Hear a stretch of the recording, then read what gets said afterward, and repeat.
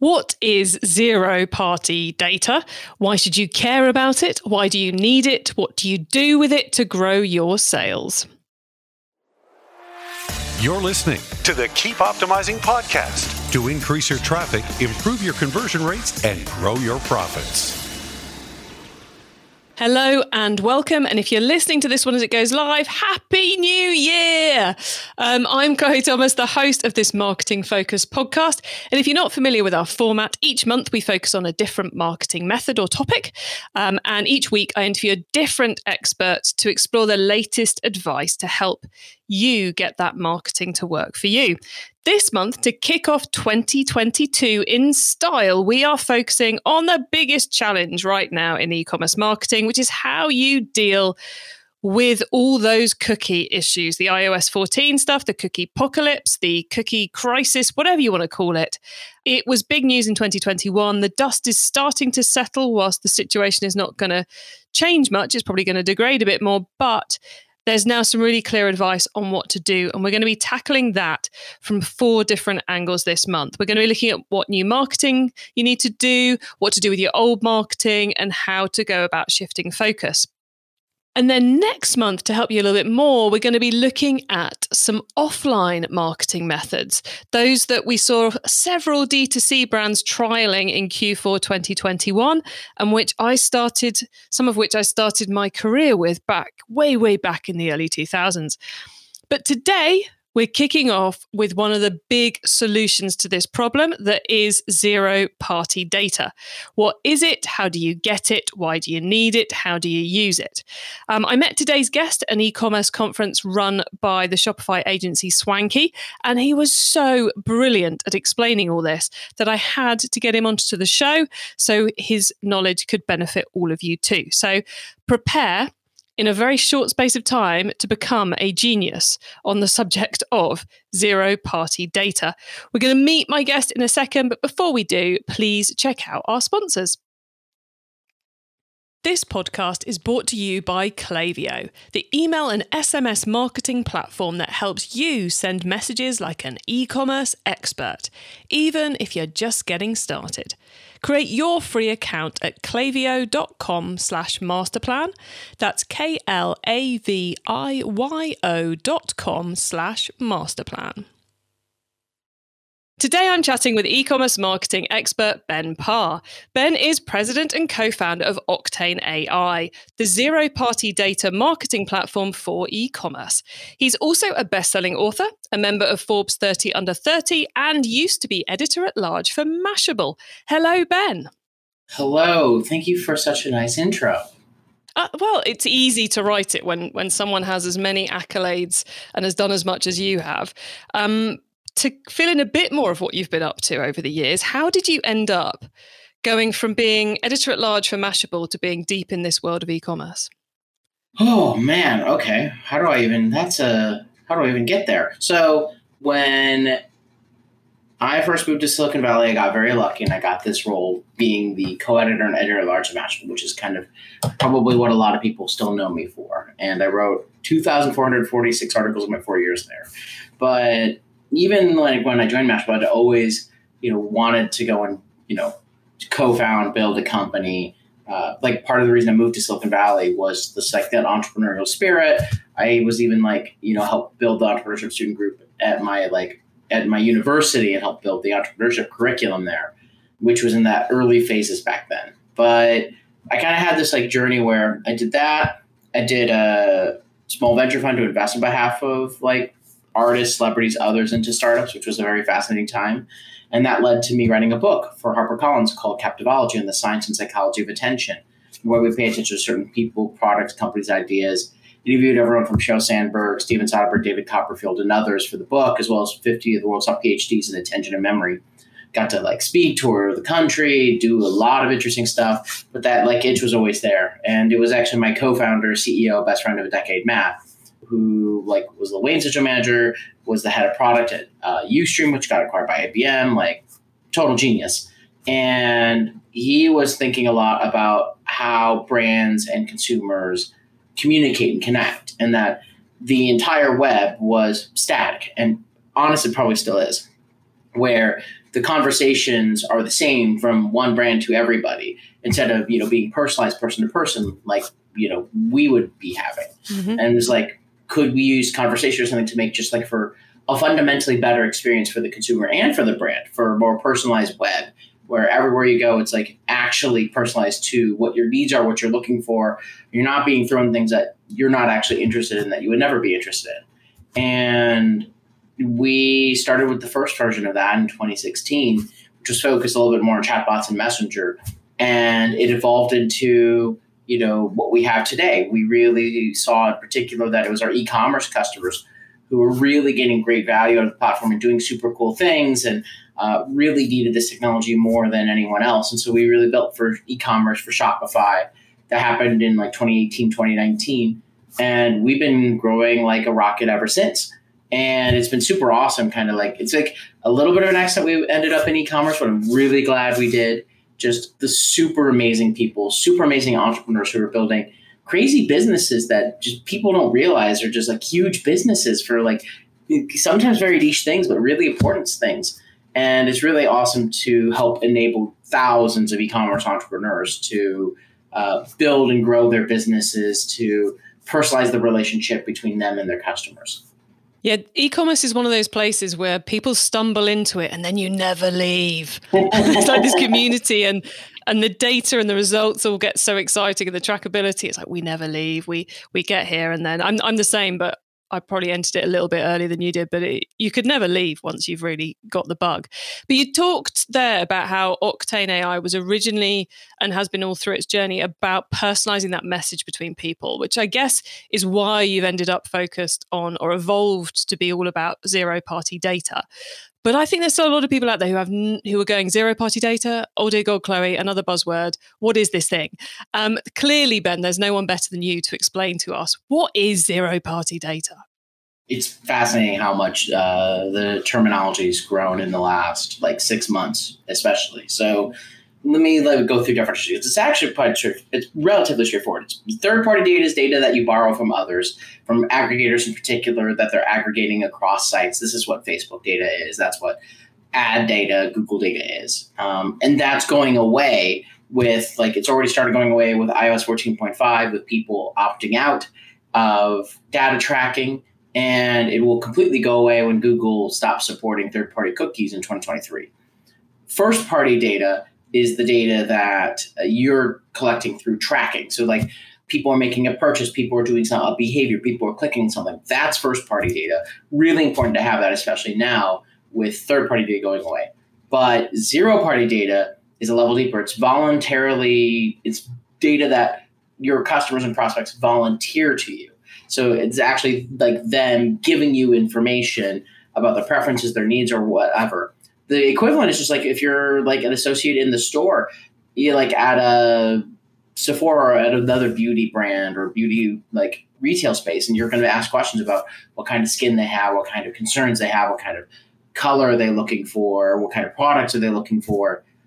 Those are all things that really impact the purchase decision. You're going to ask those questions where, we as Octane AI are just bringing that concept online, and zero-party data is just that concept online. And so the simplest version is directly volunteered data. It's almost always done through asking questions of the customer directly.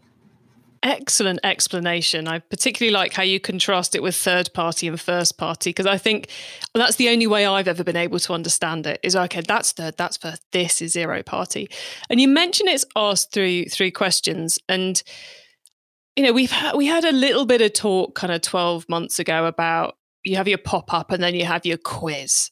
And the best brands were doing the quiz, but it's the quiz pop-up as such, or the quiz survey, that ties the data back to the CRM. That's the heart of zero-party data, isn't it? So zero-party data is all about asking customers questions, throughout the customer journey. There are a couple of key tools for sure to do that. We power two of the biggest ones. The quiz is for sure the tool for pre-purchase. That's the one where you actually can help the customer. I don't know which pet food to get. I don't know which skincare routine to have. I don't know which gift to buy. That's what a quiz really does. You can ask these key questions. The conversion rate is significantly higher, both from purchase and from email or SMS collection versus like, instead of like a 2% conversion rate, think like 10, 20% plus, even higher sometimes depending.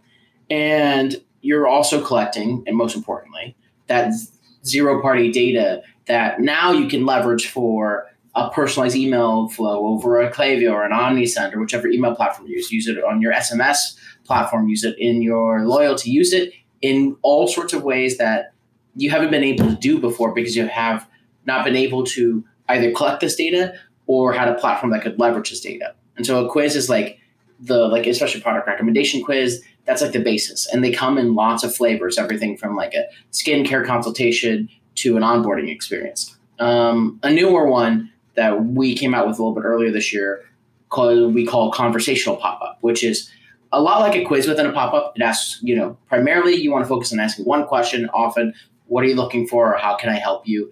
And using that data to personalize like the emails they get afterwards. This kind of pop-up has a much higher conversion rate. And more importantly, it actually helps the customer. So like both, I kind of always, make the equivalent to the in-store experience. If you walked into a store and somebody like came running up to you and being like, I'll give you 10% off if you give me your phone number right now. As soon as you entered the store, you'd be like, but no, what? No. But if they came into you and they're like, what are you looking for? Can I help you? And then they said like, I have actually something I can like, text it to you. You're much more likely to give the phone number.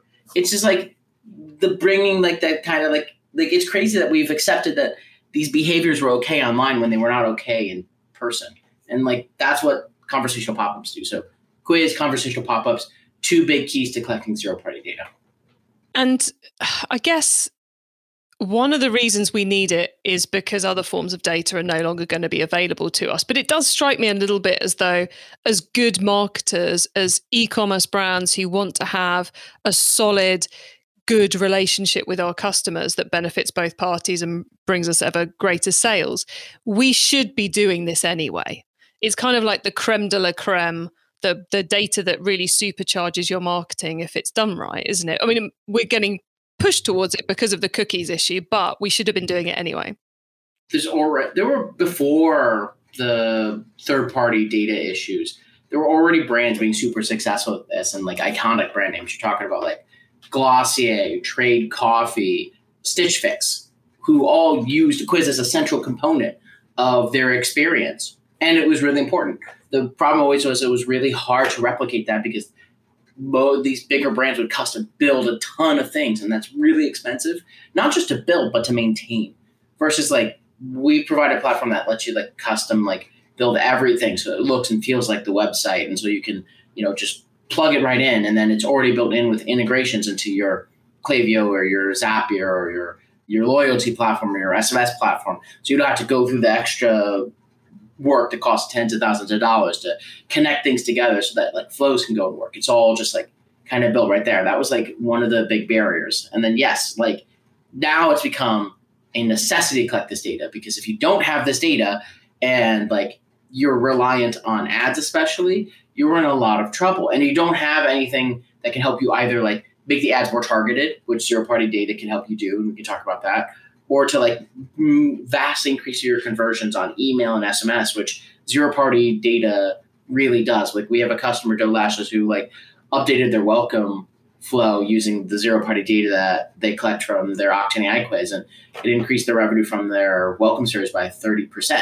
And that's just like one flow, not to mention others. We had another actually in the UK, Hunter and Gather. They worked with one of our agency partners, and they increased their revenue from their flows by over 200%, some ridiculous number. Whoa. Because like if you just reference like even a little thing like in the first email being like, like recommended, like, I know you have a cat from the quiz, recommended, like cat food for your pet. And I might also know like allergies or something like that. Small references like that vastly increase the conversion and the click-through rate and the open rate. And it doesn't require a lot of work. You just have to actually collect the data. I'm going to come back to how we go about starting all of this in a minute, but you've just been outlining how powerful it is. And I think it's one of those things people are going, oh yeah, I just need a quiz. And they've not thought about the real power. they thought, oh, the quiz will increase my number of email signups, and that stops there. But actually, as you've just been outlining, the power is in using the data you collect, which is why you need to do this with more than just a Google form, everybody, because you need that data to go into the website. So what are your top 3 ways, I suppose, of using that data to get maximum benefit from this? So one, some are sure, like, this is not rocket science of the first one. First one is just like personalize the like email flows. So take some of the data, like reference it in the subject line that like, one key data point, and like, you could send some of the recommended products in the first email that you sent from a welcome series. Or like, for example, you might ask somebody if they work out a lot or not, if you're a fitness or a health brand. And if they work out a bunch, you could recommend a fitness routine. If not, you could recommend a nutrition routine. So you can even send 2 separate kinds of emails. But like a little bit of personalization in that flow goes a really long way. You just have to, go and do it. SMS as well, like really benefits, especially given it how conversational it is, how few words you get to like actually make an impact if you are doing SMS marketing.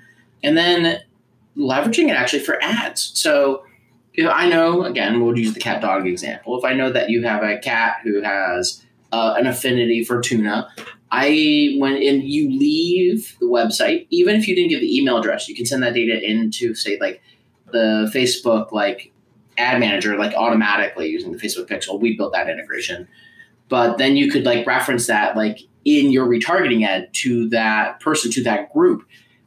It makes for a much better retargeting ad that like actually speaks to the customer. Suddenly you might have a 2, 3, 4x increase in conversions from your ads, which is really important, especially now with ad conversions dropping and ad costs skyrocketing.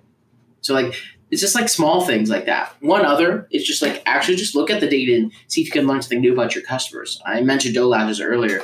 They actually use that data to realize that a majority of prospects coming to their store were new to eyelashes, and they didn't know that. They thought more were like experienced. And so with that like realization, they built a whole like email sequence. They built a whole thing, and education on how to put on eyelashes, the benefits, all that sort of thing.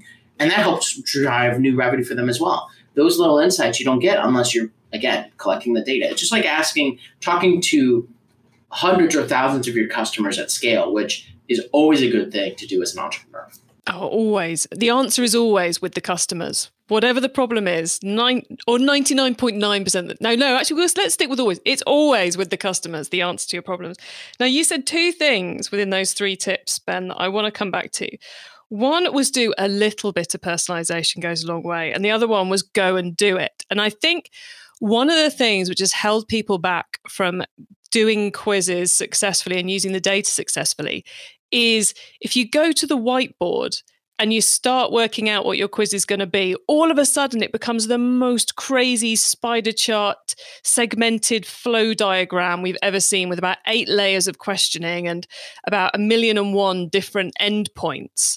And that A is going to take forever to build. B, it's going to give you so much data you kind of lose track of it. So I'm assuming that one of the keys to getting started with this is to keep your quiz simple at the beginning point. Yes. And like the other thing too is like, you don't have to have just one. You can start with a simple one and then start building, if you wanted to, a more complex one once you've done it. But like, even if a question that asks like 3 or 4 questions, to start, is going to give you a lot more. It's going to give you infinitely more information than you might be collecting now, which would be 0. You just have to go and like get started. The truth too is that depending on industry, most of the questions are generally the same. And so like we have like, more templates and things coming out to like even help like make this even easier. But like in beauty, we see very similar questions around like allergy, skin tone. In food, we see about taste profile, food. Fashion is like size, color, things like that. It's all like, most of the questions you probably already know to ask. So ask the couple key ones, keep it simple. And then you can go in if you want to go and do a little bit more advanced. But we're also like coming out with a bunch of stuff to make it even easier to go and do this. We make it easy to do things like, like automatically pull products if you change products in your Shopify store, to change in your quiz. It's not anywhere near as hard anymore. And we also have like, we we have a bunch of like resources. We even have a team that will help brainstorm. We've gone through that with everyone. You start simple, and then you can, if you have like a dream quiz, you can go and build that, while your like simpler one is just like generating you revenue and customers and leads and data. I suppose it's just like the lashes example you gave. By running a simple quiz, they discovered a huge amount of their customers had never used their product before or a similar product, which then sends them in a totally different direction for the next quiz and the next material and the next marketing that they do. So it really is a keep optimizing scenario where you do a little bit, optimize, learn, and carry on through. Yeah, exactly. Well, Ben, is there anything I should have asked you about zero-party data that I haven't, or that you'd like to share with the listeners before we move on? I mean, I'm mostly I might repeat myself a little bit here, but zero-party data definitely went from a nice to have to a must-have in the last 6 months because of iOS 14.5. And there are just some crazy interesting ways to utilize that data, some of which like we're working on, we're building super interesting stuff when you build enough of a large data set that you could do on the artificial intelligence side to start to like predict things, do more things. But you can't do that unless you've got the data set first. And so as soon as possible, just start collecting that data set, start building your zero-party data set. Don't delay on that. Even if I don't have time to like set up the email flows yet. That's okay. You can do that after you've got that set up and you get a little bit of time, but you can't go back in time and collect more data The day you start collecting data, like the sooner you can do that, the more data you'll have, the better your data set, the more you'll be able to do. Because like, this is the advantage that super big companies like Amazon and Netflix have. Large data sets to use deep personalization. That's like their whole thing. Every other e-commerce brand in the world, though, should have access to that same technology, which is kind of like a part of our mission. Nicely answered, Ben. We are going to pause now for a reminder of our sponsors, and then we're going to talk about the wider world of e-commerce marketing. Ready to turn your small e-commerce business into the next big thing? Klaviyo can help. It's the easy-to-use email and SMS platform that gives you everything you need to build genuine relationships with your customers. And even if you're new to marketing, Klaviyo can help you become an email expert with drag-and-drop design templates, simple insights, and made-for-e-commerce reports and recommendations. Give it a try today with a free account at klaviyo.com/masterplan. That's klaviyo.com/masterplan. Okay, Ben, so far we've gone deep into zero-party data. Now you get to wow us with your insider knowledge about the whole of e-commerce marketing. So for the following questions, your answer can be anything to do with e-commerce marketing, which of course does include zero-party data. Ben, are you ready for these? Oh boy. Yes, let's do this. I've been practicing doing mental push-ups, running up and down stairs like Rocky. I'm ready to go. I love a nice pumped guest who's ready for these. Okay, let's start with e-commerce marketing newbie advice. If we've inspired someone to take their first step today, what do they need to give themselves the best chance of success? I've already said a bunch of quiz things. I would say the first thing is a conversational pop-up. Like pop-ups are standard, like all across. A conversational pop-up takes 5 minutes. It's the entry point to any zero-party data thing. Like you ask one question, you ask for an email, it gives results automatically. Set up a conversational pop-up. They work 4 times better than a traditional pop-up. 4 times? That's mad. That's the whole crazy. There's one Play-By, they tweeted out they had a 1.5% conversion rate of collecting emails from their old pop-up. Then they did a conversational pop-up, it rose to 8%. Numbers don't lie. That's 5 minutes well invested on anyone's front. Okay.